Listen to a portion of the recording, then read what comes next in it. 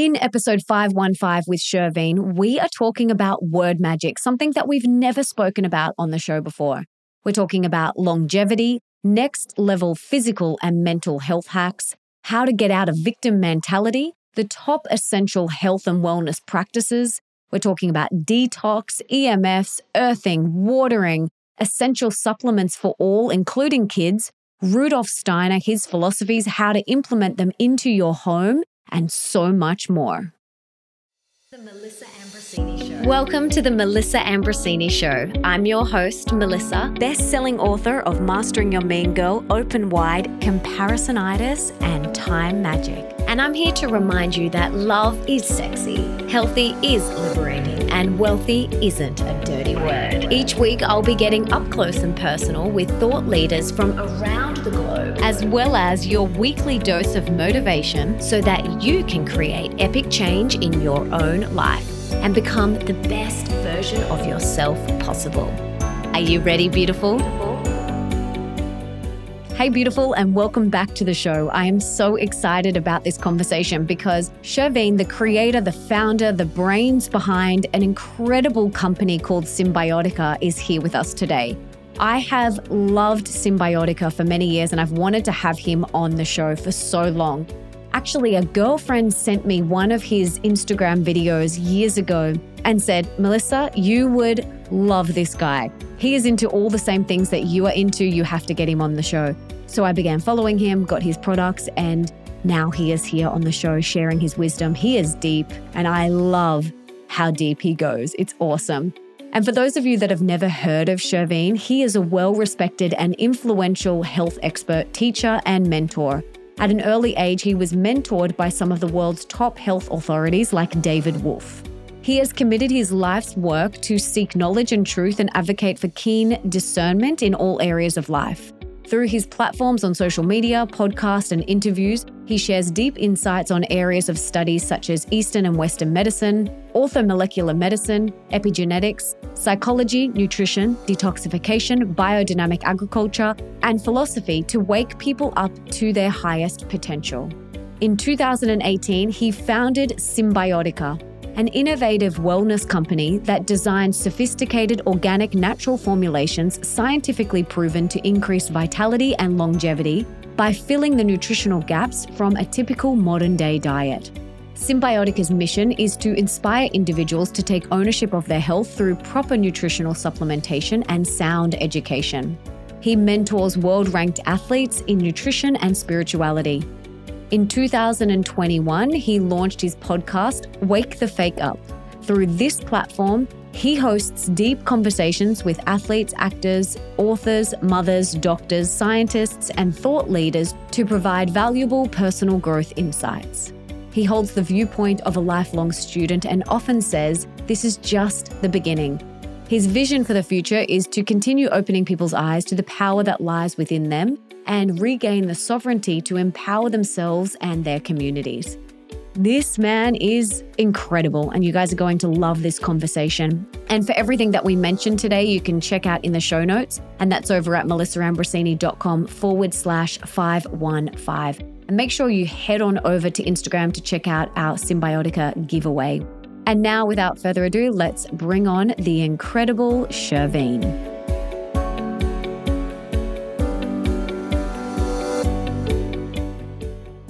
Chervin, welcome to the show. I am so excited to have you here. But before we dive in, can you tell us what you had for breakfast this morning? I had a matcha and I had some blueberries and I had our Cymbiotika protein shake. That's how I broke my fast with some molecular hydrogen. Okay. Which I'm drinking right now. Yes, I saw you drop something into your water before we started recording. What was that?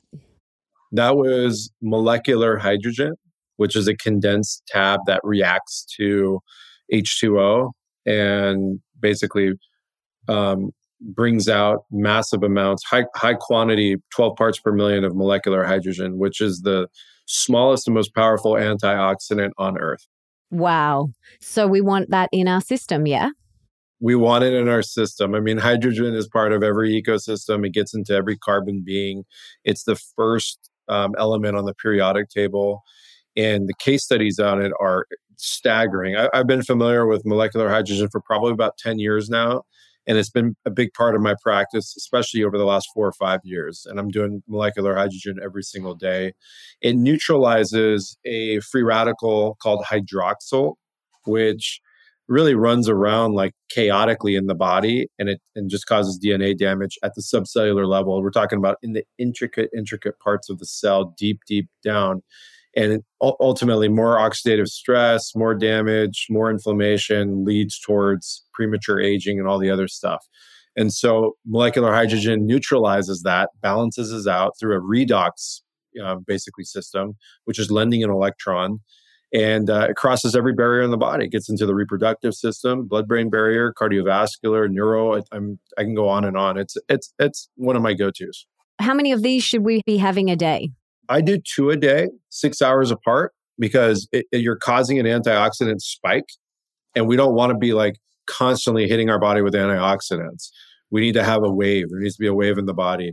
Inflammation's not our enemy. It's chronic inflammation that becomes a problem. Dysregulated inflammation, which becomes autoimmune.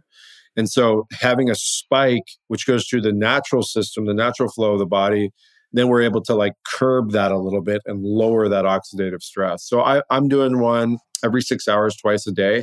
If it's a day that I'm like full berserk mode, like training, I'm at the beach, I'm surfing, I got the whole workload, and it's just like, I'm up late, then I'll be having, maybe more. But I just kind of go with intuition on that. Is there anyone who it's not for? Like, is it safe for breastfeeding and pregnancy, all of that? All of it. It's good for all of that. It's hydrogen, right? It's endogenous. I mean, it's endogenous to our realm, which is what I like about it. It's not, some type of synthetic alchemy. And that's the whole thing with what we do at Symbiotica is we just want to harness nature and understand nature, right? And that's a Rudolf Steiner philosophy, a biodynamic philosophy is like, don't fight it, don't resist it, flow with it on everything. And that's really how I approach my life in almost every sector. I love it. So you mentioned Symbiotica. Symbiotica is your incredible company, which I absolutely love. I have so many of your products that I use every day. I just took my Symbiotica Zinc before we started. And wow. I think what you've created is just so beautiful because it's so unique. It is so clean, such high quality, high vibrational supplements. Yeah. And I just love your entire ethos. And when I first discovered you, it was actually a girlfriend who sent me your page and you were talking about one of your products and she sent it to me and she said, you need to interview this guy. He is amazing. And then I watched your video and I was like, wow, the depth of knowledge that you have on health, life, wisdom, everything is just so potent that I was like, yes, I have to get you on the show to talk about health and life. And we share a big passion, which is the Steiner philosophy. I have read a lot of his work. We implement a lot of the Steiner philosophies into our home with my daughter. And it just makes so much sense. I remember when I first discovered him, I thought, why doesn't everyone know about this? And why aren't all schools implementing Steiner philosophies? Like, it just blew my mind. And I am so grateful that where we have chosen to live, there is a beautiful Steiner school that goes all the way up till year 12. And, I'm just so grateful that that is there, because I think if it wasn't there, we may have to move closer to a school in another area, but we love where we live. So we're so grateful that that is close. So I want to dive deep into some of the Steiner philosophies, but how did you get into it? Did you grow up in a Steiner family? Did your parents send you to a Steiner school? How did that wisdom come into your life? First off, I appreciate that beautiful reflection and all the sentiments, and I humbly receive that. Symbiotica is an organization that from top to middle to the other end, there's no bottom, of just incredible souls coming together to really make this happen and to change the face of health and change the way we look at supplementation. And we know the pharmaceutical industry is doing their thing. but the supplement industry was lacking in so many ways. And so we just, we're not trying to compete with anyone. We just wanted to call people higher and do things with, the fundamental truth, which is creating the best formulas we could possibly create and not copy what's trendy, but really be the trend centers and do all that. So I really appreciate that. And definitely for me, the Steiner influence was part of the inception of Symbiotica, which was, having super sensible knowledge. That's the core ethos of Rudolf Steiner, and his clairvoyance and his scientific/spiritual science was we must understand the super sensible things first and foremost before we start gathering into the higher levels of attainment. We have to have root science that's built on the scientific method. It's not built on any outside energy or any desire for an outcome. It's just fundamental truths of this life, like the seasons, like our constellation, like soil science, like how to teach children, by curating for them and holding an incubator for them as opposed to indoctrinating them and forcing a curriculum down. It's these concepts that allow you to go through an evolution and go from being just an initiate to being well versed and well announced in your emotional body, in your physical body, in your spiritual body. And so I was introduced to anthroposophy at around age 12. I went to a summer program. So I wasn't in Waldorf at an early age. I did some Montessori stuff, which had similar concepts, and then went to a summer program where I was getting taught extracurricular activities through a Waldorf method. And so it was around that time. And then it was also at that time that I was being mentored by my cousin, who was sharing with me all kinds of philosophies, and Rudolf Steiner was one of them. And we started with the bee lectures and really understanding the consciousness of bees and the beautiful process that beehives go through in their first inauguration of creation to stability to then being a pillar in the community and pollination and keeping things in order. And there was a whole creative spiritual perspective on that and how the bees are connected on a frequency level. And that really opened me up into like, oh, this is interesting. And I always had that investigator creativity energy within me. It's part of my human design. I'm a 1-3 generator, which means I'm the investigator. I'm also the anarchist, and I'm also the martyr. And so all three of those combined made me a very inquisitive boy. And I wanted to learn more and find out more and experience more. And I couldn't take things at face value. And that was something that anthroposophy taught me at an early age, is to look deeper and to look within yourself through your interpretation of things, which is why Waldorf education is so important. Because at the core of it, the foundation of it, it's really developing the unique faculties that a child should have the ability to unfold for themselves. That's what creates unique beings. That creates creativity. That creates art. That creates beautiful mathematics. That creates sciences. And it's spawned by the self-awareness of who you are, as opposed to having to memorize something that is most of the time irrelevant. And when it comes to the Steiner method of teaching, we're really creating, beautiful minds and souls that can trust their intuition. And that seems to be a muscle that has been lost. And we're not exercising intuition anymore. And when you don't have the faculty of intuition, you most likely don't really gather the true faculty of empathy. And without empathy, then you get a situation where we're at today in our world, where you have so many systems that are literally falling apart at the seams, and you have such a divide in the world, and you have such polarization in the world. If we're all built on intuition and empathy and our own trust in ourselves, you wouldn't have such polarizing world views. It would be more of a flow state where we've learned nonviolent communication. We've learned how to respect ideas and different ideals and things of that nature. But because of that, or lack thereof, we're in the situation we are today. And I see it. I saw it 20 years ago. And I see it more now.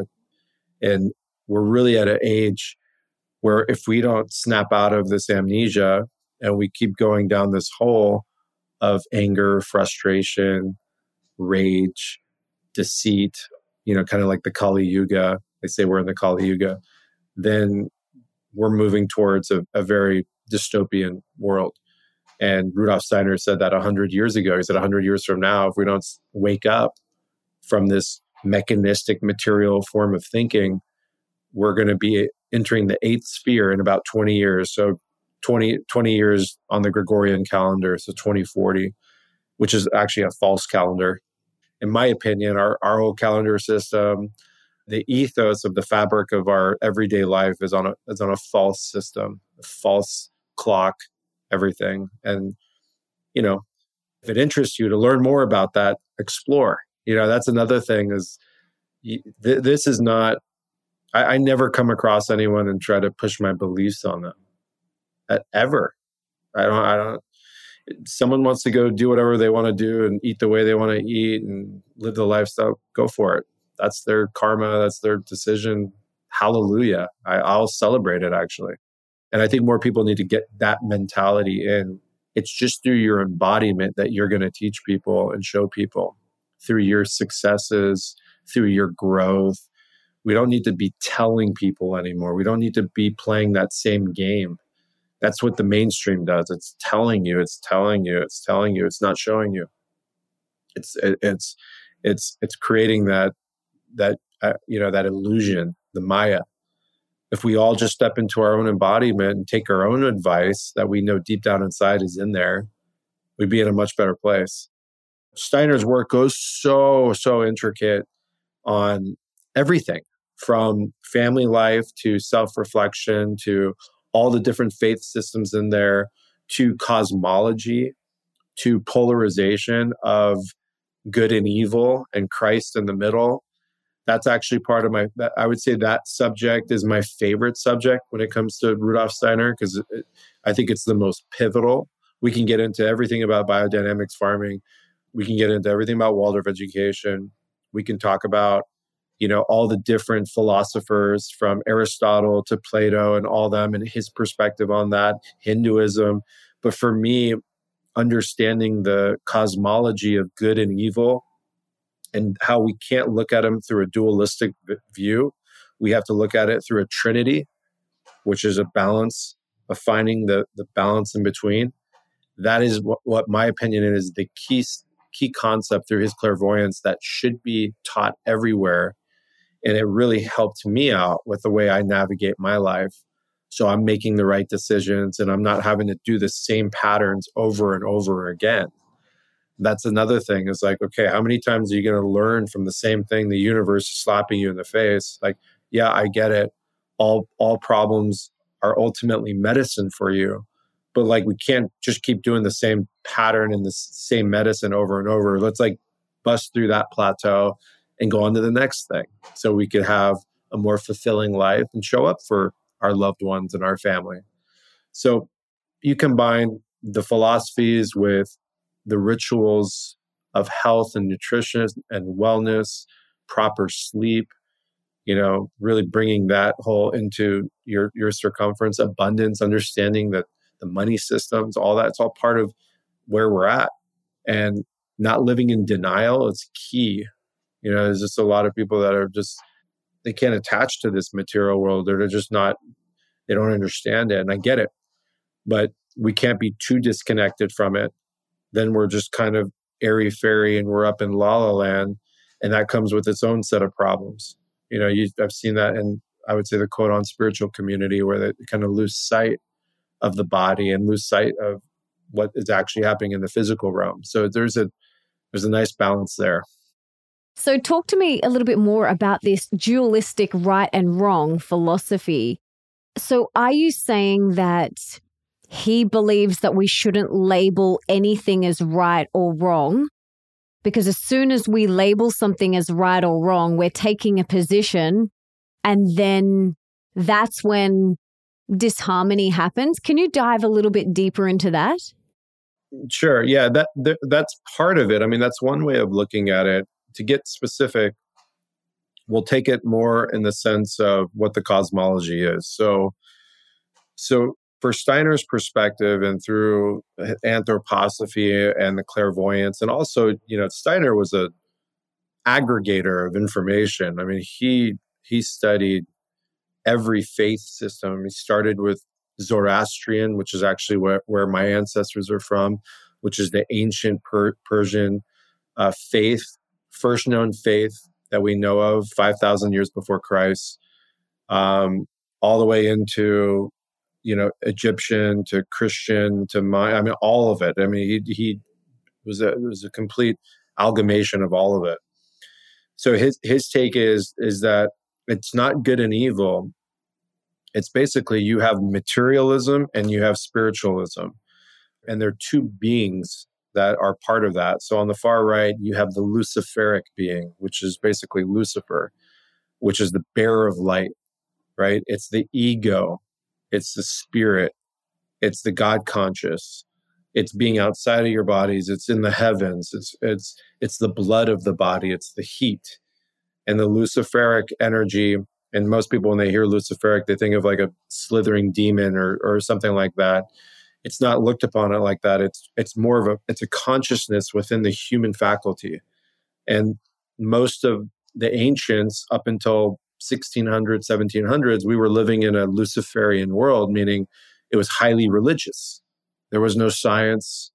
It was just faith-based systems, and the wars and all the pillaging and all that was based on who you believed in, right? And so that is one far end of it. The other far end of it is hyper-materialism. The entity of that is Ahriman. Ahriman is the deity of we are just flesh and bone. There's no God. There's no higher being. There's no soul. We are earthbound. We're just bones and meat, and we're part of the earth, and that's it. There's nothing to it. There's no frequency. There's no omnipresent being, nothing. And you see that turn into what we're dealing with today, where we are now in a heavy Ahrimanic world. The Ahrimanic shows up in government, systems, science, which has become the new religion. Think about that. Science has now become almost a faith-based system when science should never be dogmatic. Science should always be able to be questioned. Now that's the new religion. Science is governing our whole world. You see that in the medical system. You see that of what happened over the last 3 years, which I won't talk about, what people are going through and what people are, the assault on humanity. All of these things are Ahrimanic computer systems, carbon IDs, taxes, federal governments, military, industrial complex, industrial agriculture, industrial schooling system, financial systems. These are all Ahrimanic. They're turning the human into a number, a statistic. It's making us all into this level of materialism. Then you have, all the scarcity energies and poverty consciousness and all that. That's all Ahrimanic. And so Steiner said that the entity of Ahriman will be incarnating in human form in the 21st century. And very interesting. And my take is, I believe there's accuracy to that, just like Christ was incarnated and Lucifer supposedly incarnated. I think Ahriman incarnates as basically as artificial intelligence and within the minds of men and women, because we are already moving towards a hyper mechanistic technocratic world. Our entire lives are governed by our phones, and our communication is now governed through phones, and we are not sitting around fires anymore and living earth, soul to earth in that energy. We're living in artificial boxes with artificial electricity and artificial temperature controls and artificial lighting. And now we're not growing our food anymore. It's being delivered to the front door. It's like all of these things are turning us into rigid beings, losing empathy. So the balance is, how do we understand the human development where we are material and made of carbon and made of earth elements, but we also know that we are a spiritual being. And so that's the Christ conscious, right in the middle between Lucifer and Ahriman. And this is a really, really deep, deep cosmology to not only get it on face value, but to go into deep meditation with. And we're not supposed to look at these opposing forces as, evil, so to speak, but more just the awareness that that's just part of the construct. The dimension we're in, whatever this is, we don't even know what we're in. I mean, science tells us, but we don't know what this is. We don't even know what's under us. I mean, it's like there's so much that we don't know. We've forgotten what we've forgotten.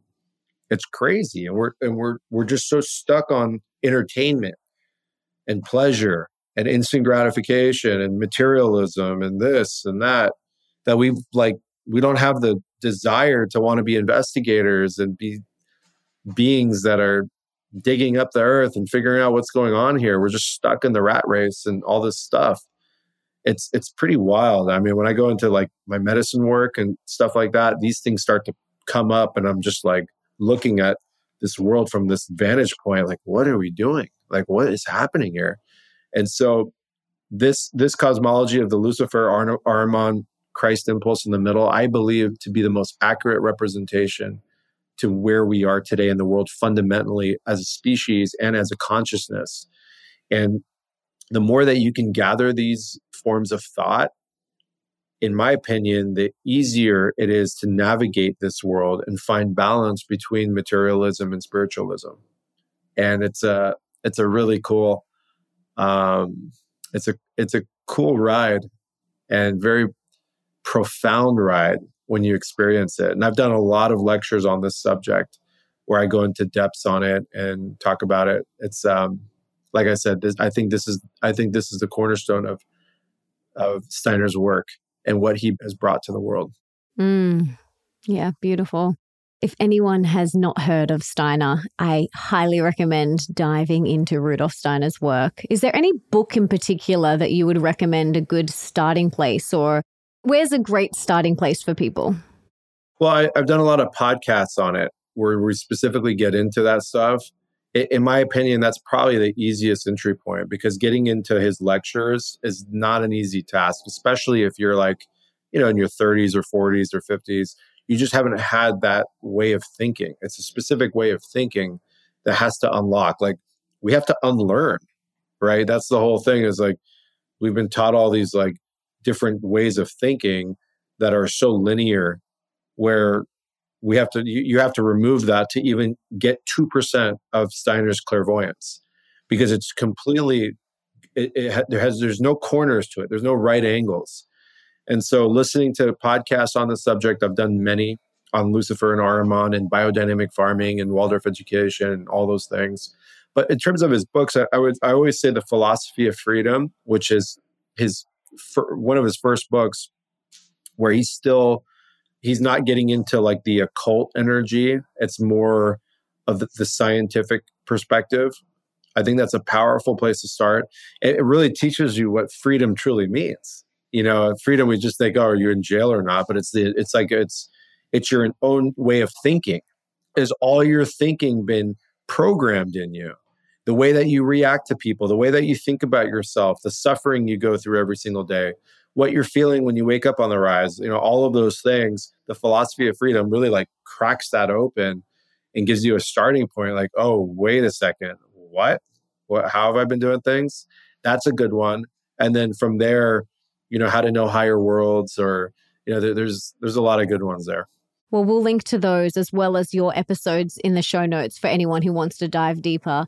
But I always say that having children has been the biggest and the best personal development, because I have literally witnessed firsthand this pure being come into this world. She is such a light. Like, she is so light. She is just the most beautiful, divine, clear, clean energy. I've had so many sessions with different people of like, she's come here for a real higher purpose. Like she's not got all this baggage. She hasn't come with all this karma. And it's so interesting because I literally watched this clean slate be programmed. And it was so interesting this morning, just before we got on this call, she doesn't know, like even things like, I said, oh, can you please come here so mummy can change your diaper? We call them nappies in Australia. And she looked at me and she just went, no, and smiled and said it.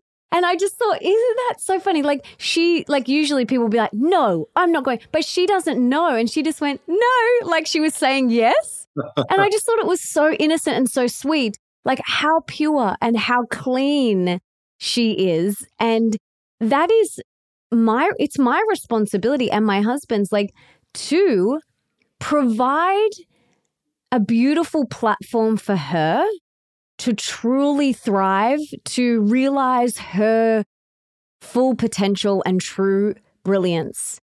And it's been so interesting, just like, okay, oh, there's a bit of my conditioning. Oh, there's a bit of Nick's conditioning. Oh, okay, let's clean that out because we don't want to put that on her. So I always say, like, having children is like huge personal development and such a beautiful responsibility and something that I take very seriously. And yeah, that's why I love Steiner's philosophies on raising children and the education system. So I just wanted to say that. That's beautiful. Thank you for sharing that. And you're getting, I mean, I don't have children, but I've been around my nephew and niece. So I was able to like vicariously experience that and see the God within them because they're operating with that level of clarity where there's really no level of like picking up materialism in the process. They're just so pure. That's one of the most, that's probably the biggest gift you can offer your children outside of like, you know, a roof over their head and food and all that, is give them the ability to trust their own senses, to trust their direct observation and empower them to be their own master magicians as opposed to being in fear of whatever it is that they're doing. That right there is huge. And that's a big deal, is that most kids, they've been put into a rigid system, even in their like internal family life. I'm not even talking about the school systems or state-sponsored school systems. I'm talking about specifically in the family, like shaming them for thinking a certain thing. What you're doing is you're dismantling their free will. And so then their free will, they're suppressed, and then they can't properly develop. And when they can't properly develop, then you have behavioral problems. Then you have anger and frustration because they were never able to express. And so every child is a unique soul that's incarnated and chose their parents for a particular purpose, in my opinion. And so, you know, one sibling is going to be completely different than the other sibling. They'll have a completely different aptitude and expressiveness and design.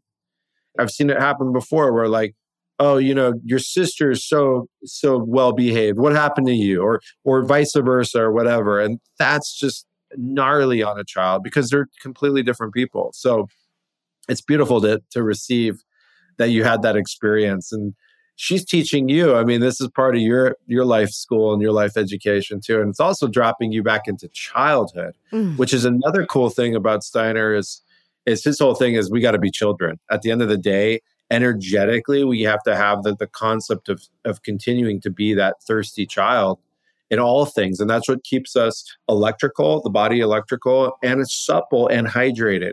Because the moment you lose the inner child is the moment you start hardening and going into like harmonic decay, rigidity, and premature aging.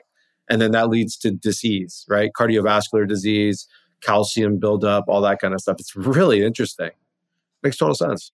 Total sense. And since having my daughter, I have loved playing again and bringing out my inner child. Like literally before we were recording this, I was crawling around on all fours being a dog. I'm not even joking because she is obsessed with dogs. She loves them so much. So we're panting, we're pretending to drink water. Like that is literally what I was doing before this call. And so I have loved it so much. getting down on the floor, rolling around on the floor, because not only does it feel really good for me, I know that that's my true essence. That playful, lighthearted, joyous being is my true essence. And the more I let that out, the better it is for everyone in this whole family ecosystem. So, oh my God, there's so much that we could dive deep into on this. But I want to shift gears a little bit because I want to talk about health and longevity. Because for me, I want to live a long and healthy and happy life. And actually, my latest book that I wrote with my husband called Time Magic, Reclaim Your Time, Reclaim Your Life. I'm going to send you a copy. You will love it. There's a whole chapter called Everyday Longevity, and there's lots of health hacks in this book. And, for us, we want long, happy, and healthy lives. We want to get to, 100, 110, whatever, and still be doing downward dog. Where my parents, they have that mentality of, oh, that's just what happens when you get older. You get a sore back and you get glasses and you get cancer and you get heart disease and you get this. And I'm like, to my parents, many, many times I've said, no, that's not my story. That's not, and I just say to them, that's not my story. In my head, I'm like, you can believe that, but that's not my story. I am going to be doing the splits, downward dogs, and cartwheels until I'm 100. Hallelujah. Yeah, totally. Hallelujah. So, for me, I want that long, happy, healthy life. And in the book, we talk about lots of different everyday longevity hacks that people can do. One of them being optimizing your sleep. It's so important. I would love to hear, where do you see a lot of people falling short with their physical, mental, and spiritual health? What are some of the lowest hanging fruits? And what can we do to fix them?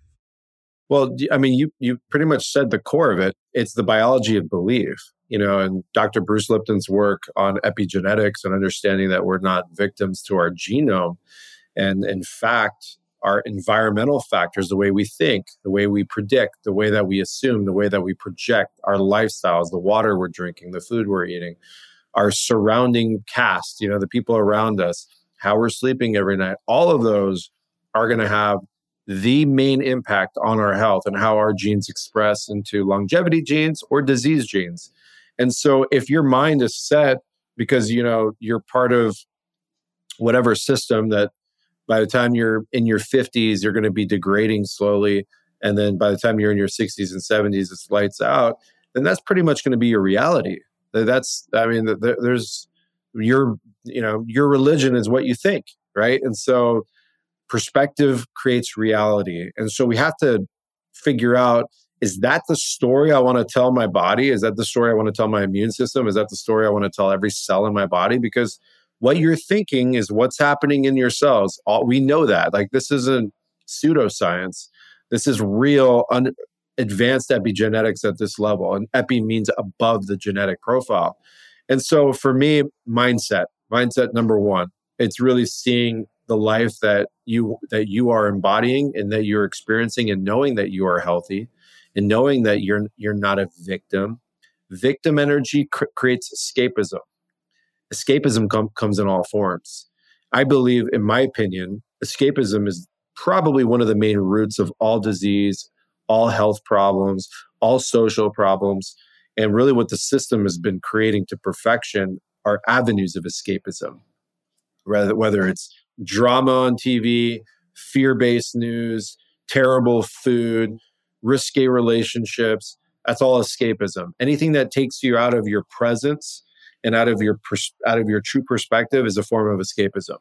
And we call them addictions, right? So an addiction can be that form, that kind of form too. So for me, it's doing a forensic audit on your life, really analyzing how you live, how you've been living over the last 30 days, how you've been living over the last 90 days, how you've been living over the last 365 days, whatever it is, and look yourself in the mirror and don't bullshit yourself. You have to come to terms with your reality. That's also a Steiner perspective. It's actually Rosicrucian, which is, it's a hermetic way of living where you're evaluating every single thing that you experience. So for example, before I go to bed at night, I evaluate my day. I recall how I rose on the rise, what thoughts I had, what stressors came in, how I handled that stress, what parts of the day wanted me to turn everything off and not think about anything. I get into the practice of focusing on my lifestyle and looking at seeing at ways that I can correct certain things or handle them different. We're so unconscious, no one even thinks about what they did an hour ago. They're somewhere else. And it makes sense. That's why people are getting older and they're like, time is flying by. You hear that as a cliche. The older you get, the faster the years go by. Well, of course, because you're in the same pattern over and over. It's like hamster wheel. And I'm not even getting into the calendar system and the holidays and the birthdays and the weekdays and the weekends and the mornings, all the word magic. I'm not even getting into all that. I'm just talking about we're just not even present. We're not present to 2-3 hours ago. We're not taking time to practice super sensible awareness, which again is Steiner's perspective. We have to have awareness of who we are and what we're doing and how we're reacting. And, that's why tools like human design and gene keys and all those things, they're helpful because they help give you a little bit of guidance. I don't take it as the full blueprint, but hey, if this gives me something that I can work with, I'm using that tutelage. That's how I do everything. Is like, you don't have to go. Nothing is religion. Nothing is cement. We are malleable beings, but we do come with a set of instructions. And so I think before we can get into specifics on detoxification and parasite cleansing and activating sirtuin pathways in the body that promote longevity and caloric restriction and how you approach your movement, we got to cleanse all the clutter and all the things that we're doing that's preventing us from making those choices to create healthy momentums in our life. And that is the process of evaluating yourself, doing a forensic audit. Start evaluating your days, start evaluating your behavior, look at things that bring you the most discomfort, right? Like what is creating the most discomfort in your life? Okay, it's a business partnership. It's my relationship. It's an old friend. It's my relationship to my mom. It's my inability to stop eating food every 2 hours. It's all of these things, and go and really look into that and see what's causing this repetitive cycle to keep going on and on and on.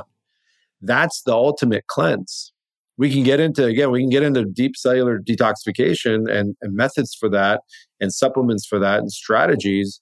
But if you're going to continue to pollute the body, pollute the mind, and pollute the soul, it's all for nothing. And so I think doing an audit on yourself is the foremost place. And then from there, we can then get into the non-negotiables of lifestyle. You mentioned one, proper sleep. I think that's on top of the list right there. And proper sleep means you got to get up properly on the rise. You got to get up without an alarm, and you got to get out on the earth, and you have to have all the sun hit your body. That's what starts the melatonin production and gets the body going, and hydration and mineralization and making sure you're getting the right fats in your body and nutrients and movement. And you're not sitting in a house filled with Wi-Fi and bathing in non-native electromagnetic frequencies, and you're mobile, and your spine's mobile, right? That's another thing, is like functional movements. If you're compacted all the time and you're decompressed, you're not even getting the right emotions and energies and nutrition through the spinal cord that are communicating to all the parts of the body. And we know that now through the practices of acupuncture and certain chiropractic philosophies and things like that. These are a cornerstone to having the best health ever and longevity and all those things. So for someone who is in that victim mentality, that, not so inspiring, unhealthy thought processes, it can feel quite challenging to pull yourself out of it. How do we do it? How have you done it in the past? What are the first steps? So going into the mirror and doing an audit is a great thing to do, but sometimes for some people, they can't even get there. So what are some strategies and how can we do it?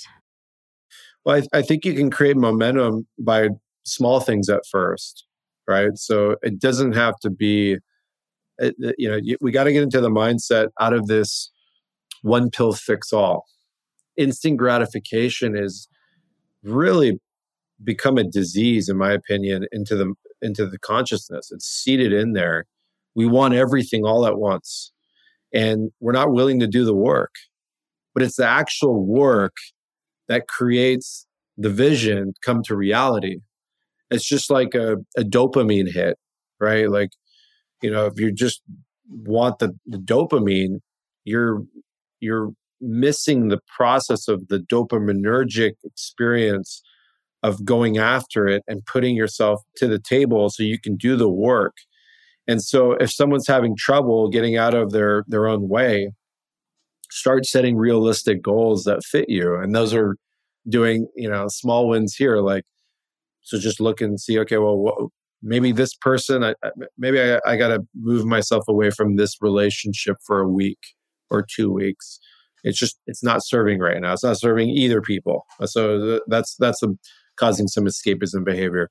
Maybe I need to start drinking cleaner water. Maybe I need to find a really epic spring and start getting some spring water in my body, alive water, structured water. So it starts pushing out some of the toxic loads that are building in my body. Maybe I need to take a course on how to properly breathe, because maybe I've never actually properly breathed in my life. And I'm breathing 50 times a minute, and I'm constantly in a sympathetic state of fear and fight and flight, hide. That's just that alone could change someone's entire reality. Something like that. Maybe I got to stop watching TV 3-4 hours a day. Okay, maybe that's just not serving me. Maybe I got to watch my social media and see what keeps coming into my influence, because frequency of vision and sounds and all these things have a profound effect on our lives. We've just been conditioned to get caught up in that form of escapism, which is a rat trap. And we're getting flooded with all of these things. Like, the programming is strong. And so do a little audit on what you're exposing yourself to every day. Maybe I need to listen to Melissa's podcast, once a week. So I'm going to, everything we're talking about is the final awareness of I'm worth it. Self-love. This is choosing you. Because by not choosing to do these things, you're basically telling yourself you're not good enough. And I'm not worth it. So F it. I'm not worth it. And remember what we talked about with children that are suppressed. They haven't been given the opportunity to speak what their soul's telling them and how they want to react and do things. If you're suppressed at an early age, you're going to be suppressed here. And so maybe you start doing some ancient work on your child, like your inner child, and go see a professional that can help bring that out. Maybe it's time to start writing. Maybe it's time to start doing things that you're just not doing that you should be doing. I see a lot of people that give a lot of advice, and I can assure you that 95% of them are not taking their own advice. And so that's another thing is like, what advice would you give someone? Not, can you take that advice? And I think we're all guilty of that to a certain degree. And that's a fantastic exercise. And look, once you start making these little subtle changes, then you start building momentum. And after a week or two, you're like, wait a second, I'm starting to feel better. Wait a second, I'm getting better at my career, or I'm ready to jump careers, or I'm ready to do something that I have passion for, and I'm ready to get into that whole thing. Wait a second, I'm able to wake up earlier and get on with my day and not sleep until 9 a.m. or whatever thing they're on. Wait a second, maybe I shouldn't be sleeping till 1 a.m. every night, cooked in the brain, and then getting up. It's like all these things start to create momentum. And at that point, you don't want to go and waste it all on 2 nights of drinking booze uncontrollably or whatever it is. You want to make sure that you're getting into a healthy routine to support the effort that you've already put in. And that's just how you do anything is how you do everything, right? So it's like these little things, they all add up. And again, we're human, right? We're not machines. So it doesn't have to be robotic. I mean, I have things that I escape with because I'm putting in 14 hours a day, 15 hours a day, grinding under a lot of stress. I have a lot of responsibility. I'm taking care of a lot of people.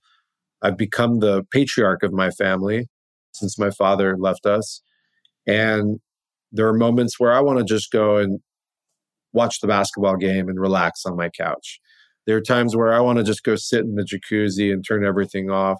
There's times where I've afforded myself to be able to do these things because I'm in my flow. And so we can't look at all things as terrible. We have to find a unique balance in our life. And we got to build momentum on that and see what works for us.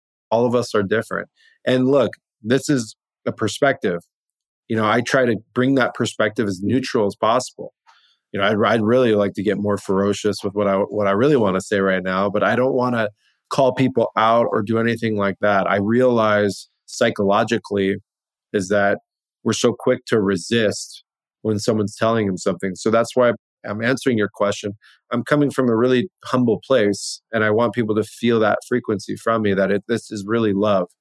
If you start choosing yourself and finding that you're worthy of it, you're going to make the choices that are going to, help sustain your life. And that, everyone goes, Chervin, are you trying to live to your 500?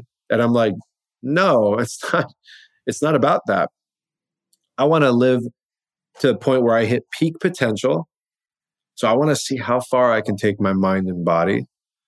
And I don't want to be 60, 70 falling apart.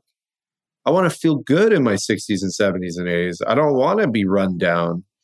I don't want to be a shell of myself.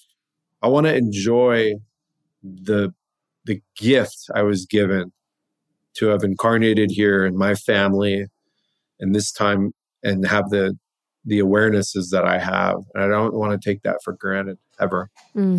Beautiful. We hear you and thank you. We receive that. Like I can feel that love. So that's really beautiful.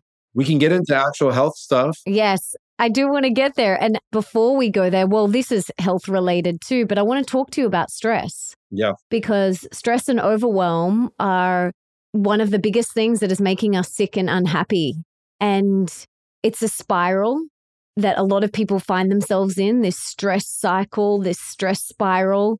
How can we get out? What are the things that we can do day to day to help stop that stress, that rush, that busyness, that, oh my God, the weeks just go by. Like since becoming a mother, the amount of people that tell me this, so they see my daughter and they say, oh my gosh, she's growing so quickly. Oh my gosh, she's growing so fast. Doesn't time just fly? And I'm like, I never really know how to respond to that. I'm like, I'm just enjoying every moment that I have with her. Yeah. And I never know how to truly respond to when people say that. But I cannot tell you, it happens every day you bump into someone that hasn't seen your child for a little while. I'm just like, wow. So talk to us about this stress cycle, busy, overwhelmed. Like sometimes it can feel hard to pull yourself out of it, but it is essential because we can be doing all of these detox practices and taking Symbiotica and doing all of these things, sleeping and all of these amazing things. But if we're highly stressed, it doesn't balance out. At all. And when you're in a stressful state, everything will almost turn into poison in your body. There's a great book called Why Zebras Don't Get Ulcers. And I highly recommend it. I read that book probably 6 years ago, and I always go back and read parts of it. It's sitting in my library. And it's a very unique adaptation to compare humanity to the sacred zebra and how the zebra is sitting minding its own business in the Serengeti. And within a split second, it's got to turn and burn and go from parasympathetic state to sympathetic, fight, flight, hide, trotting at 45 miles an hour, whatever the speeds are, heart racing, adrenaline, so adrenal glands are exploding, heart rate, blood pressure, heat, sweat, all of those things, vision, saliva glands, has to explode, or else it's going to be slowly eaten alive by a cat, right? And what's interesting is they study this. After the zebra gets away, which is majority of the time the zebra gets away, probably like I think 95, 96% of the time, I forgot what the statistic is. Within 5 minutes, their baseline numbers, their biological rhythms, everything, all those data points are back to homeostasis. They're right back to balance as if nothing ever happened. Now that's really key because humans are the opposite. We don't have that physical lion chasing us. We just have all this trauma in our head. And we're just thinking about all these things. And I get it. The system is wild. We're in a crazy world right now. We have systems that are falling apart, that are antiquated, that are demanding a lot, and they're creating a lot of fear. It's hectic. And the whole, the debt capitalistic system does not help. Most people are not meditating on the top of a cliff. They're worrying about how to pay their rent or get food on their plate. So they can't even be thinking about eating biodynamic foods and all these things. That's the reality. That the urban jungles are real. People are living in slums, and it's crazy out there. And so for me, if you're listening to this, it's just really having perspective and really looking at how you're handling stress and what are your main triggers. And outside of a conscious perspective or meditation, it's just really looking at how you've developed and what incidents that have happened in your life that have shaped your reality and your worldview. And so, believe it or not, most people are actually attracted to stress because you're getting a slight dopamine hit, which neutralizes it for, shortly. It's like a drug fiend, right? And which is why, you have a big population that is into the scary stuff. They're into the scary movies. And I remember I used to like it as a kid because it was getting me high. Became like a junkie because of the horror movies. It's interesting. And today people are still doing that, or they're looking for drama. A lot of people just love gossip. Gossip is like, I think it's like number 2 or number 3 in terms of like revenue. Just people want to hear people's meltdowns and all their downfall. And the news, the media stations, they want to tell you about all the carnage and chaos because they know that's what sells. They know that's what's going to get more readers and more viewers and more shares. That's how they get more ad spend and more marketing dollars. It's just like perpetual, like toxic load. So how are you handling stress every day? Are you already caught up in that kind of realm where you're just like constantly taking hits of that stuff? Are you drinking like 2-3 cups of black coffee every day, like unconsciously, which is adding to your stress load, all that caffeine, all that acid that's in the coffee? Are you eating processed foods, which are creating loads and loads of stress on the body? Are you dehydrated, which in my opinion, I would say almost the entire world is dehydrated, clinically dehydrated. That in itself is a whole nother topic and a whole nother rabbit hole that we can go down. And mineralization, magnesium. We keep hearing magnesium.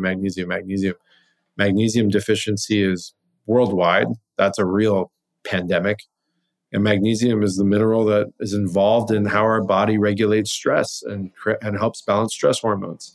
It's how cells actually communicate with each other is through magnesium ions. And that magnesium has that signature or that subatomic charge that helps that process. Are you getting enough sunlight? Like we're wearing clothes and we're indoors. We're not exposed to the elements. We need to have our feet in the ocean, getting that grounded energy while getting the UVA, UVB rays that are activating cholesterol on our skin and turning that into hormone D. Hormone D is part of every regulation system in the body, including serotonin production and all the things that make us human and happy and part of the process. Also intimacy, like What kind of intimacy are you having? And I don't just mean sexual, I mean also through your friends and through your family and all of that. Sexual too, the cosmic alchemy of making love to your partner. All of those things are necessities for healthy systems in the body, and to release endorphins and to feel the natural flow of intoxication through the endogenous production in the body, as opposed to something from an outside, force. All of those things are what bring us closer to balance. And that's really the key, is that, we need to find balance, and we need to know that life's up and down too. Life's not going to be perfect. It's how we react to those stressful situations that gives us, I would say, the ability to walk through or to navigate through life with ease and grace.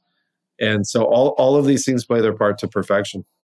And I feel like it comes back to self-love and worthiness, because when you feel worthy, you're going to do those things for yourself. You're going to fill yourself up. You're going to take that time, invest in yourself. Yeah. And I know for me, like, my daughter can hurt herself, and one day I can walk over very calmly.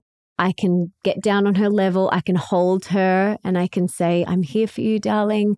And I can really hold her while she cries. And then other times she can fall over. And if I'm exhausted, if I haven't filled myself up, it spikes my cortisol. I rush over to her. I freak out. Oh my God. My husband's like, "Calm down. She's okay." Yeah. Like, calm. So it's interesting. I can see the same situation. I react completely differently depending on how full I am. That's it. That was a perfect example. Totally. Right? So that's making sure that you're on your game with your disciplines and not being unconscious, because it's the unconsciousness is what creates dysregulation and creates those hyper reactions. And then you're teaching your daughter how to respond to stress, because she's basically absorbing all that you are. Her brain's in theta wave, right, which is curiosity, imagination, and some form of replicating everything that she's experienced. Kids from the third trimester to age 7 are mainly in theta when they're awake. And so they're sponges. They're complete sponges to your experience. And it also, to speak on your experience, the more present you are with yourself, the more you're going to just be able to handle all those things. That's the key. That's why Navy SEALs, train the way that they train. They're creating that muscle, so when shit hits the fan, they're still able to carry out their job, right? That's what separates the best basketball players, the best football players. All that is the separation is, it's all mental. It's how do you handle those stressful situations. It's why we jump in, like, for example, we jump in the cold rivers or cold plunges or whatever. What's the point of that? It's not just to reduce inflammation. It's to put yourself in a position where your body is going into hypothermia. So your body is, fighting to survive. We call that hormesis, right? That's that which does not kill you makes you stronger. So it's a hormetic experience. And that's why fasting is healthy for you, because it activates survival. Jumping in cold rivers activates survival. It's that muscle that you're building. So I always say, what's the best thing you get out of cold plunging? Well, it makes me less of an asshole when I'm driving, because, terrible drivers, like I always say this funny joke, like I could go do a Vipassana for 10 days or, ayahuasca in the jungles, whatever it is. Just put me back in a car in Southern California and I become a rager again, just like that. And that's something that's within me for whatever reason. It's just people that don't know how to drive, that are dangerous on the road. It gets me. But because I'm going into a stress survival like rush, jumping in cold plunges and doing that consistently, that driver that cut me off, that almost killed me on the road, doesn't really bother me as much anymore. You get where I'm going with that? 100%. It's just so like exercising these things. That's why it's so important that we like grow our own garden. Why children are involved in that. It's not just to make Okay, now we're going somewhere good. Okay, here we go. You ready for this? I don't think you're ready. I'm ready. Okay. I am freaking ready. Right. And like, I feel like this has all been good. Like, yeah, go, dive in. So biodynamic farming, biodynamics, the whole cultivar of biodynamics is you are engaging in a human connection with the earth and the cosmology and the herbs and the crystals and the spirit and the waxing and waning of the moon and how all our solar system works. It's all integrated in this perfect soup to create food. And Steiner didn't create biodynamics, the structure of biodynamics, to make and design the most mineralized food. He did it to build the human faculty of life within human beings and children by giving them stewardship of the land. That was the focus on biodynamics. So a child that knows the hard work that goes into a closed loop system farm, and you have to do everything to these specifications, to the sacred cow, to the golden manure, to the yarrow, to the herbs, the biodynamic preparations, the spiral actions of all this stuff. I mean, there's so much that goes into it. It's really, really, it's an art. That creates a level of awareness within a child that now they have empathy for food, right? And they have empathy for other things because they know what it took to cultivate this. Biodynamics was designed to really create stewards of our world.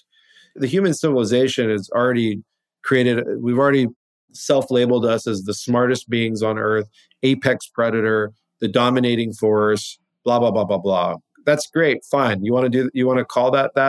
But if that's the case, we have to truly become stewards then.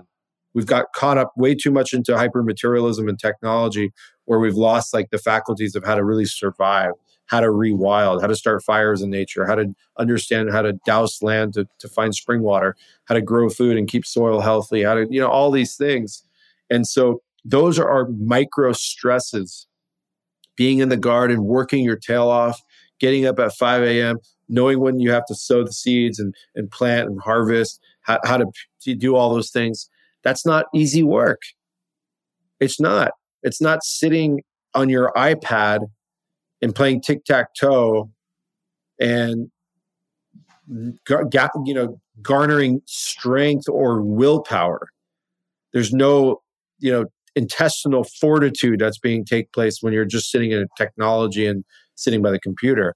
Getting out there is hard work. It's not easy. We have a biodynamic farm in Hawaii, and we grow every superfood in the world there. And it takes me some time because I'm not there full time, but when I get there, it takes me a few days to get back into the swing of things because it's not easy. I don't care how athletic I am. I don't care what shape I'm in. I don't care all the meditation, all that stuff. To get back into the energy of being on the land and digging and chopping and repurposing and planting, that's serious energy, and it takes a lot of dedication and a lot of hard work. And so I'm using the garden as an example. If anyone's listening to this, the best thing you can do for yourself and your entire family is to start a garden. And that's building micro stresses. If mites attack, we got to know what to do. If there's some, invasive thing, we got to know what to do because our lives are dependent on that. That's how we eat. So these are muscles and faculties that change the way we become adults and how we evolve into adults. Take me and look, this is not to diminish anyone, but take me someone who's, been working on the land for 12, 13, 14, 15 years of their life that understand the demands and all these things versus, a child that had never had access to that, doesn't even understand the concept of food and how and where food comes from and all that.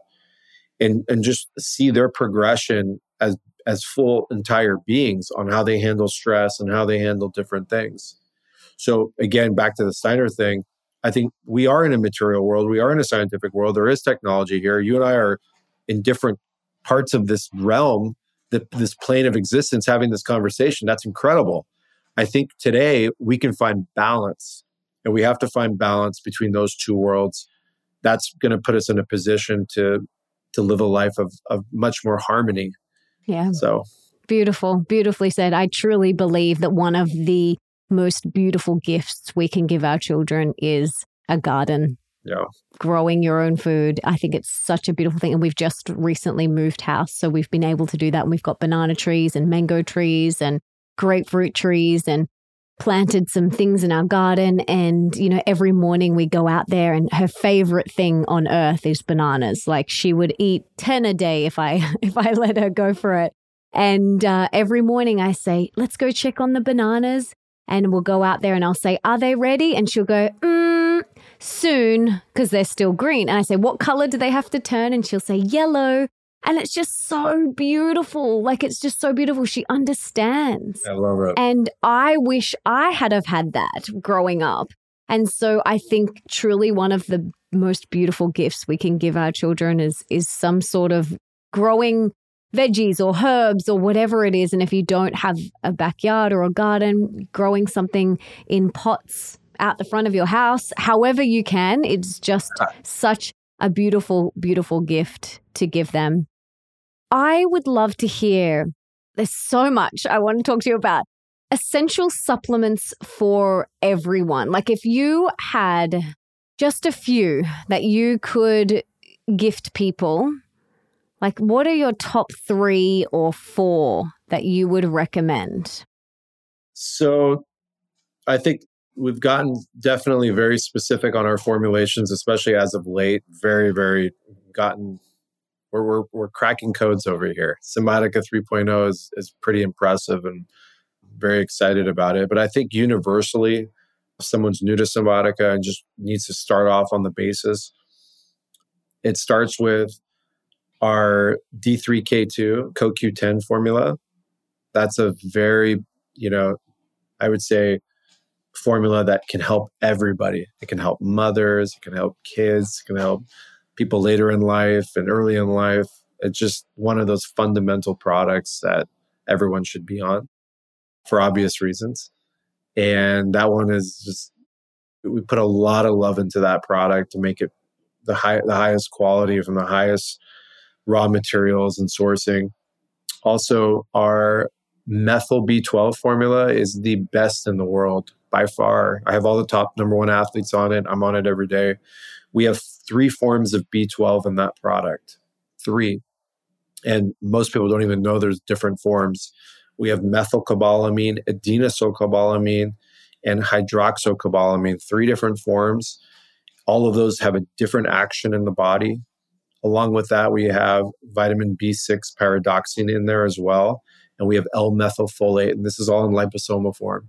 And it's all organic compounds, and we don't use weird preservatives and flavor systems. Everything is earthbound, and it's just really epic product. That thing's very universal. I take that one. You take that one? Mm-hmm. A lot of people can't properly methylate, which is a form of detoxification. It's actually at the center point of detoxification. They might have, some variants of the MTHFR gene mutation and things like that. So that formula really comes in hand, but it's good for everybody.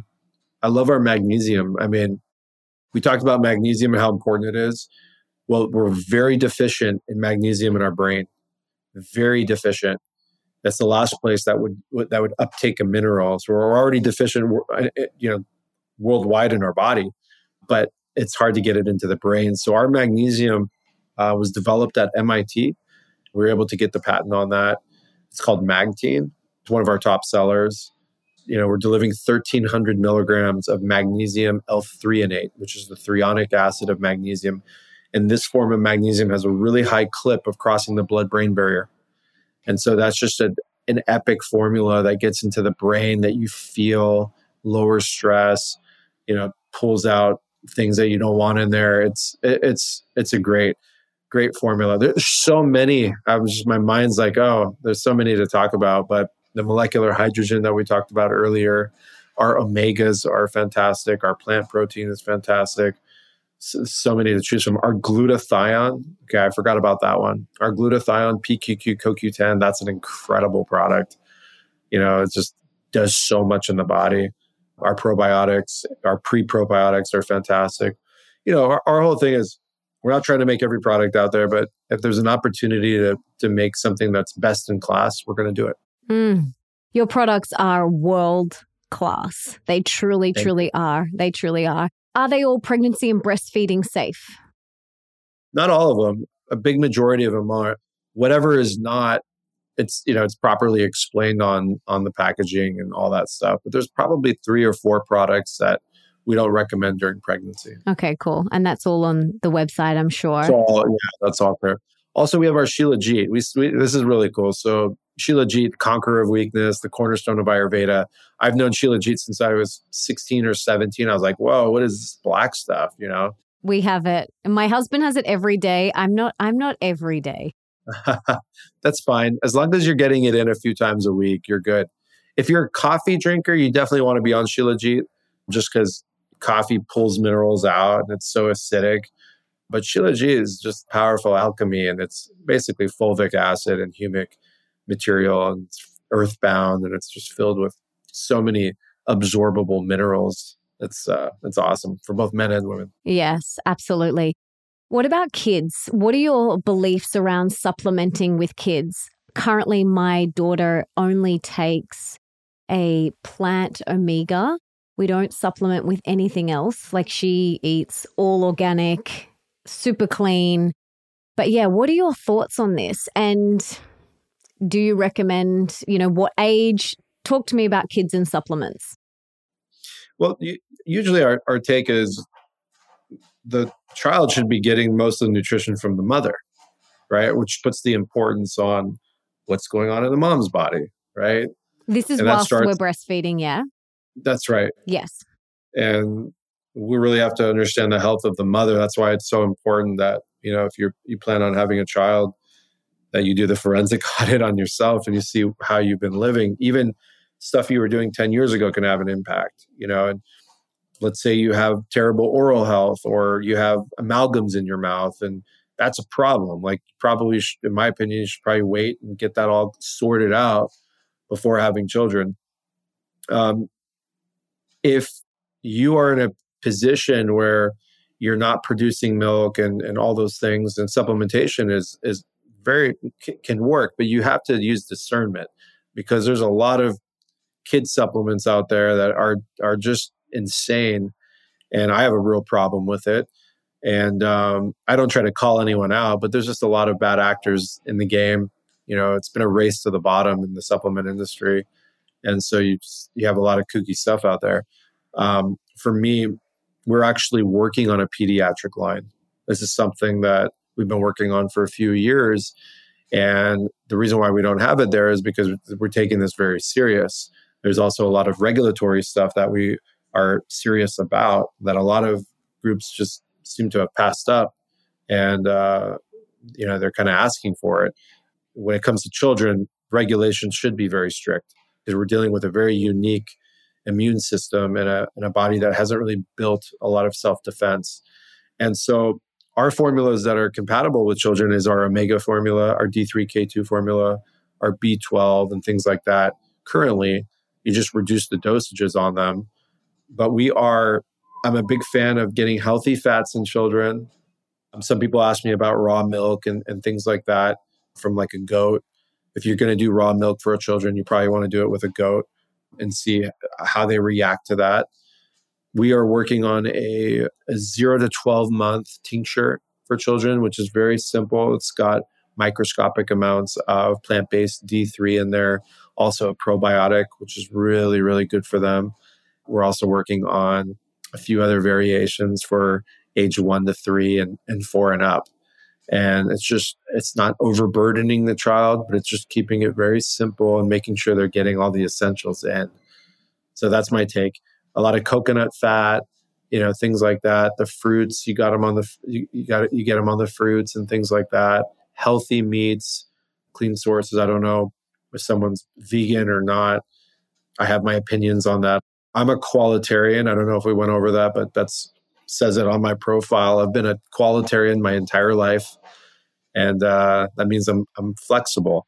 I go with the seasons, and I go with what feels good in my body. Yes. And do you feel like, we need to supplement because a lot of the mothers are coming from that depleted place to start with? And then obviously there's the depletion in the soils and things like that. And obviously water not being as clean and not having all of the minerals. Do you feel like that's why we need to supplement children? And in my program, I've got an online program called Holy Mama. And it teaches women all about conscious conception, about pregnancy, empowered birthing, restorative, blissful postpartums, and conscious parenting. And in the conscious conception module, we talk about priming your body, mind, and soul way before you're even ready to conceive. And we talk about getting your body, mind, and soul in alignment. So I love that you touched on that. It takes time. You don't just go, okay, cool, I want to make a baby now. We need to do the work on ourselves.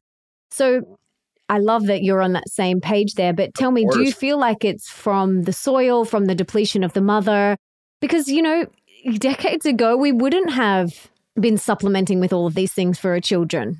Right. Yeah, that's exactly right. And I think it's been expressed so much out there. And I've said this before on at least probably 100 live lectures. In the last 130, 140 years, we've completely changed the fabric of our soil. I actually have Dr. Zach Bush will be at my house in a few days, and we're going to be going deep on my podcast on the Week to Fake Up. And I'm sure this is going to be the cornerstone of our conversation, is that we are in a depleted realm right now. Industrial agriculture has stopped the proliferation of natural biotics and enzymes and factors that are necessary for not only for us to survive, but for us to thrive as a species. We're not getting those bacteria strains and intrinsic factors within the GI tract. We're not getting those healthy fats and polyphenols and all the different antioxidants that we were before through our food. That's the only reason why I created Symbiotica. And ultimately, we created the best team with Symbiotica, was because we knew that there were deficiencies out there. And deficiencies sparked a lot of problems. The concept or the study of this is called orthomolecular medicine. Orthomolecular medicine is the study that a lack of nutrients leads towards disease and a breakdown of disease. And so we do need to supplement if we're not getting the earthbound nutrition that we should be getting. Now, there's a difference. Someone that's living up in the highlands or mountains of Hawaii that are on volcanic soil, that are growing their non-hybridized seed systems and foods and going that route, they probably need less supplementation than someone on the other end of the spectrum. At the end of the day, science, like real science, has brought us pretty far in terms of supplementation and nutrition. And so we're now able to do things that we never had before to a certain degree. And this is creating higher peaks. And so I'm also on that tip where it's like, oh, okay, yeah, we might have access to healthy food and things like that, but I want to be able to get this form of magnesium in my brain. I want to get phosphatidylcholine in my body where I don't have to eat 40 eggs a day to do that, whatever it is. It's just there's certain nutrients like NMN, nicotinamide mononucleotide, things like that, or glutathione, things like that. There are compounds that are prolific in their action and that take us into parts of our body that we might not have ever expressed through just food. And so there's definitely different ways of thinking that. In terms of children, again, you just got to get them on the land, get them around good food, good music, a lot of good healthy sun. And if the mother is lacking nutritionally or has lacked nutritionally, and it's just, again, it's also being honest with yourself, then I highly advise, really, operating with discernment on your supplementation and getting the right nutrients. And especially if someone's plant-based. If someone's plant-based, then there's certain B vitamins, there's certain omega fats, things like that, where you definitely want to supplement. But even if you're not plant-based, because I'm plant-based, you still want to supplement with bees anyway because of the soil, don't you? Yeah. Again, it's just depending on who's listening to this, right? I would say more people are not getting the adequate amounts of nutrition in their diet, if we generally speaking, and that's a bummer. That's a misfortune, because 120 years ago, all the food you were eating, either you grew it or your neighbor grew it, right? Today it's opposite. I think the last statistic was less than an eighth of 1% are actually getting food on that level. They're just getting it from a grocery store. And that goes back to biodynamics. What does that mean? That not only are we getting the worst food ever, it's not even food, but the human heart is not in the earth anymore. See where I'm going with that? That's a big deal. That right there, that's I think the most impact, at least in the long run. We'll see. So it's just knowing what you're eating. If you have farmers markets around you, which most people do, you can find a farmer's market. Go and talk to the farmers. Go pick their brain. Ask to come see the farm. Learn their practices. Get involved. It's like we want to get involved in so many other things, but we don't care about what we're putting in our body. It's like, how do we get in that level of illusion? It's a trip, but we just got programmed that way because it's easier. It's like, oh, I don't want to deal with it. I just want to get satisfied quick. And look, we all are part of that. I've had the same issues with myself. There's moments in my life where it's just the easier way out and this and that. We're not perfect, but we just have to get into a system of starting to care, especially if you're planning on bringing life into this earth. 100%. That's a responsibility. Absolutely. I talk so much about going to your local farmers market and ideally growing a lot of your own stuff. The next best option, go to your local farmer and ask them, drill them. Is this produce sprayed? What are you spraying? Tell me. Very least. Yeah. That's another subject. Yeah. Oh my God, totally. Ask them. And then, some of them are like, yeah, we spray neem oil. Okay, cool. What is neem oil? What does that do? So many different things.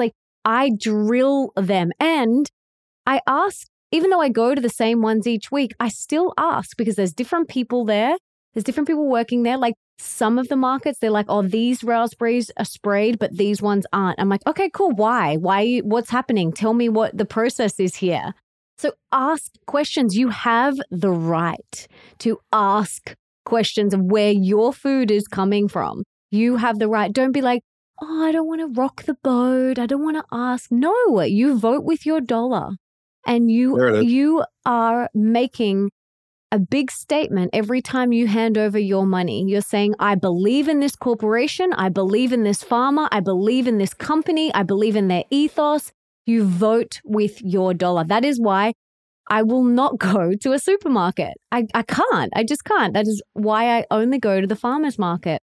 And then we've got a little organic local shop where I'll sometimes go and get some other things. But we vote with our dollar, and it is so important. And you are worthy of asking questions about Absolutely. What is being sprayed on your produce. Absolutely, 100%. Hallelujah. Another hallelujah.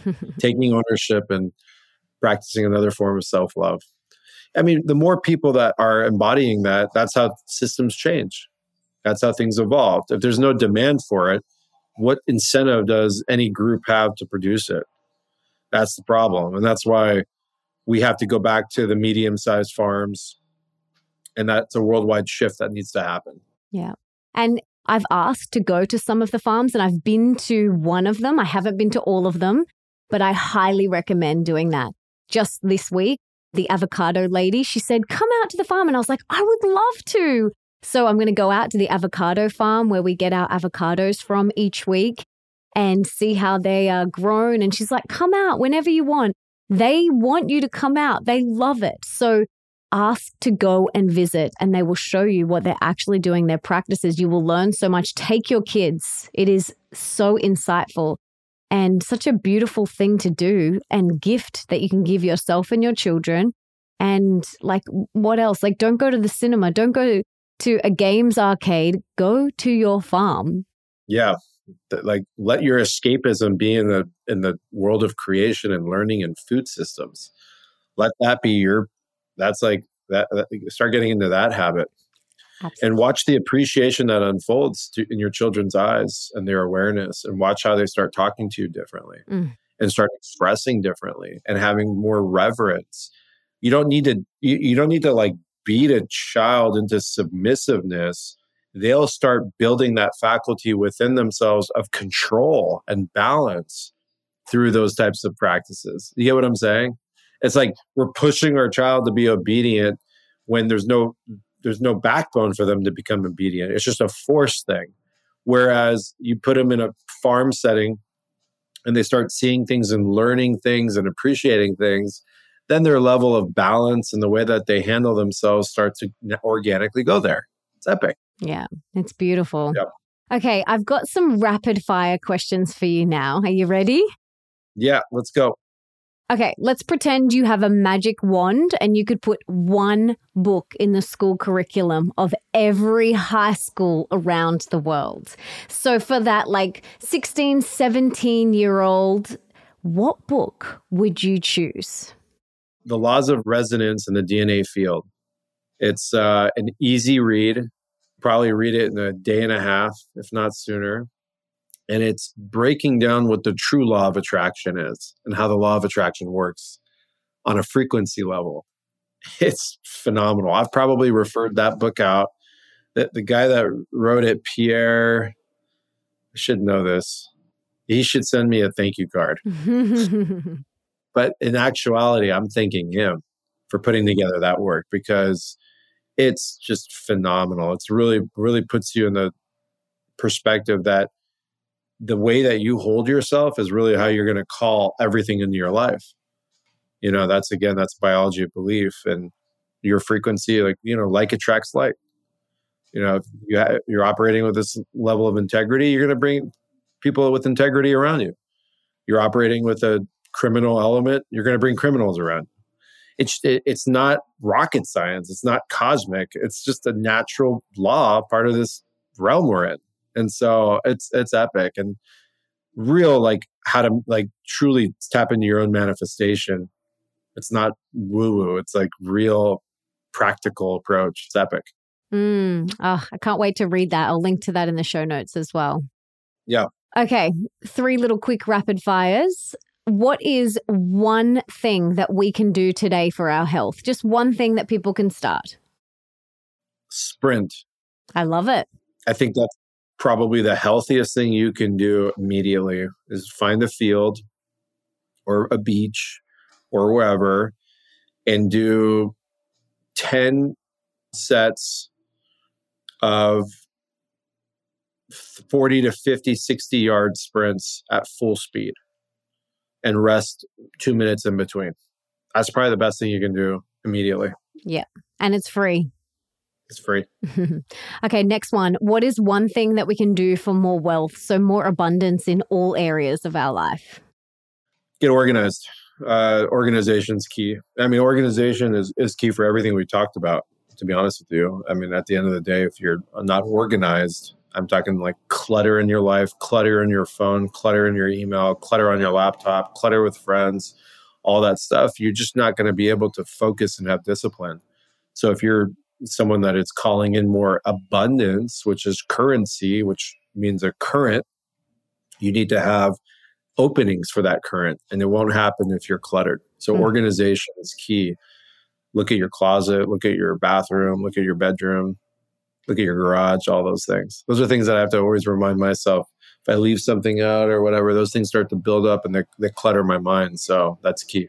100%. And for some people, it doesn't bother them as much, although maybe they're just unaware that it actually is subconsciously eating away at them.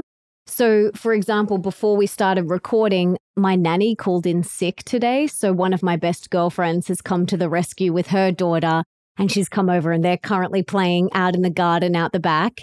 And she walks into my office and she's like, wow, it's so minimal and clean in here. Literally, I've got a stand-up desk and my lights and camera and microphone and nothing else in here. And she's like, wow, babe, like, where's all the stuff? And I was like, no stuff. I can't work in that sort of environment. Like for me, it's just too overwhelming and stressful. I need clean, clear. Like every time someone comes to our house, they're like, you don't have any stuff. And that's the way that I like it. My husband's like, he doesn't mind like a little bit more. It doesn't seem to overwhelm him as like much. But for me, I'm like, no, I have to have nothing out on the benches, nothing. It's just, yeah. External clutter creates internal clutter. And we talk about this in Time Magic. It's paramount for your health, for your mental health as well. Absolutely. How you do anything is how you do everything. I love that. I love that saying. Okay, last rapid fire. What is one thing that we can do for more love in our life? Well, it starts with self-love, so that's first and foremost. It depends on how we define love. If is it desire of love, of wanting to feel love or be loved or having more intimacy, or to feel it in our own heart. I think they all kind of are rooted in the same place. You're not going to have true intimacy if you're not seeing it within your own self and practicing self-love. And I can't keep hitting that on the nail over and over. It's really at the root of everything. And it's the true practice of self-love, which is going to create true intimacy. Intimacy it's word magic. Into me, you see, right? And so if you're practicing self-love, that's what your intimate partner is going to see. And that's what they're going to want to channel back into you and back into themselves. And that's what union is all about. Union begins with, your own self. That's how you build. If we're meeting each other empty, then you're just trying to steal from each other and it becomes parasitic or vampiric or whatever. And again, that's a social conditioning right now. That's a whole nother podcast where we can get into the parasitic energy out there. So to have true intimacy, our cups have to be full. And in order to fill that cup, we have to be organized, clean, and practicing self-love on a daily basis. And, to discover enlightenment, you chop wood, carry water, and then you become enlightened. And then the next day you wake up, you rise, and then you chop wood and carry water. So this isn't something that you just reach, you pass a certain line or a threshold, and there you have it. It's a daily practice. It's a daily, it's a cycle practice. It's something that is constant, and it's just got to get into the habit of it. Absolutely. Chop wood, carry water. I love it. Quickly tell us your routine, your morning routine, your daily routine. I love hearing about what people do each morning and how they kind of run their day. Can you talk us through like a quote unquote typical day in your life? I know no 2 days are ever the same, but some of your rituals and habits and things like that. Well, I don't know what morning is, because I'm not morning every rise. I watch that word magic. So on my rise, I had to say that, Melissa. No, truly, because we haven't spoken about this a lot on the podcast. Like our words, we've spoken about how potent our words are. And, good morning. What are you morning? Like my daughter, we say good rising. And so we've got a beautiful statue of Buddha in our garden. And she goes out to Buddha and goes, good rising. And it's so cute. It's so beautiful. Yep. And so, this weekend, what are we ending? This morning, like our words are so powerful, so powerful. So I'm glad you brought that up. It's interesting. The most of the daily lexicon that has been passed on through the English language is revolved around death, from weekdays to the wake, right? Which is basically the death ritual, to the mourning of loss, to the mortgage. I mean, it's all death related. And it's like, what the hell? How do we get in this whole thing? So again, that's another topic. So my early rise begins at night, so I'm basically making sure that my body is not filled with food before I go to sleep, first and foremost. And I'm not activated with stress and all kinds of stuff. And I've obviously mitigated all the damaging light and all the different frequencies that can disturb my body's ability to go to sleep. I'm making sure that I'm in a pitch dark room and the temperature somewhere around 65 Fahrenheit. I don't know what that is in Celsius. So it's a very cool temperature. Those are really important. I'm not drinking a lot of water at night, so I don't have to wake up throughout the night. And I'm getting at least, 7.5, 8 hours of deep, rejuvenated sleep. And then when I rise, I'm rising with no alarm. I'm on my own self-biological clock. My circadian is pretty intact. And I'm immediately hydrating with 30 ounces of spring water with a little bit of Celtic sea salt and molecular hydrogen. I get out onto the earth, and the sun is, coming around this cliff over here, and I'm getting sunlight into my eyes. I'm getting my feet on the earth. I'm moving my body. I'm shaking it up. And I'm doing kind of a review on the dreams that I just went through. It's really important that we monitor what we're dreaming and we take it into consideration. So I spend time kind of analyzing what I just experienced. 1/3 of our life, sometimes more, we're dreaming in this incarnation. That's a big deal. And so to analyze them, self-analyzation is really healthy for me and healthy for everyone if they do it. And then I usually break my fast with some matcha and some fruit. And at that point, I'm prepared for what my day looks like. And I get my mind ready for that while I'm, jumping on a rebounder or listening to some, soundscape music and things like that. This is usually all ending around 7:45 a.m. And then right around that time is when I'm getting to work. And I have all my deliverables, my calls, and all that kind of stuff. And at that point, I'm on the grind. But I get my stretches in, I get my movement in, I get some good breath in, I reflect on the night, I'm hydrated. Maybe I'm rolling around on the ground a little bit, stretching. I do some extension exercises for my back. So I'm just getting the spine decompressed. So a lot of back stuff, things like that. And gratitude, just gratitude for another day alive. Beautiful. So lovely. Well, I am incredibly grateful for this beautiful conversation. I think that you have to come to Australia and we can do an in-person one and we can go for hours. You're always welcome. This has just been so incredible.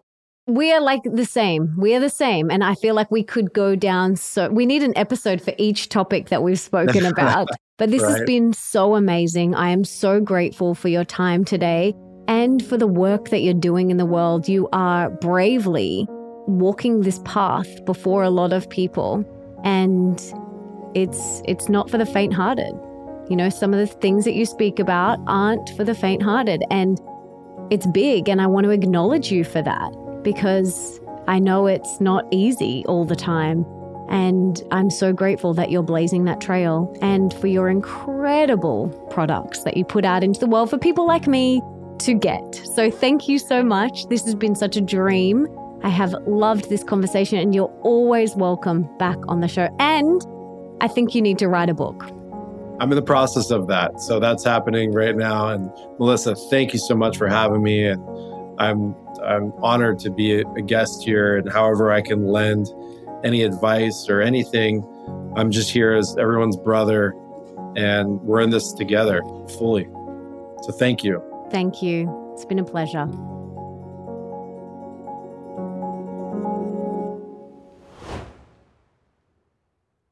I truly hope that this episode has inspired you to take your health and not just your physical health, but your mental health to the next level. Remember that there are so many things that we can do each day, little things that we can do each day that add up to big results or big consequences. It's our choices every single day, these little choices, whether to grab the smoothie or to grab the coffee. There's so many little things that we can do each day that really move the needle, that make a huge impact in our overall health and wellness. Guys, I am going for 120 and I want to be doing yoga all the way to the end. So if you want to join me on that, we've got to do the things today. It's the little things that we do today that make the most impact. So I really hope you got a lot out of this conversation. And if you loved it as much as I did, please subscribe to the show and leave me a review on Apple Podcasts, because that means that we can inspire and educate even more people together. And it also means that all of my episodes will just pop up in your feed so that you never have to go searching for a new episode. Now, come and tell me on Instagram at Melissa Ambrosini what you got from this episode. I absolutely love hearing from you. And before I go, I just wanted to say thank you so much for being here, for wanting to be the best, the healthiest, and the happiest version of you, and for showing up today for you. You rock. Now, if there's someone in your life that you can think of that would really benefit from this episode, please share it with them right now. You can take a screenshot, share it on your social media, email it to them, text it to them, do whatever you've got to do to get this in their ears. And until next time, don't forget that love is sexy, healthy is liberating, and wealthy isn't a dirty word.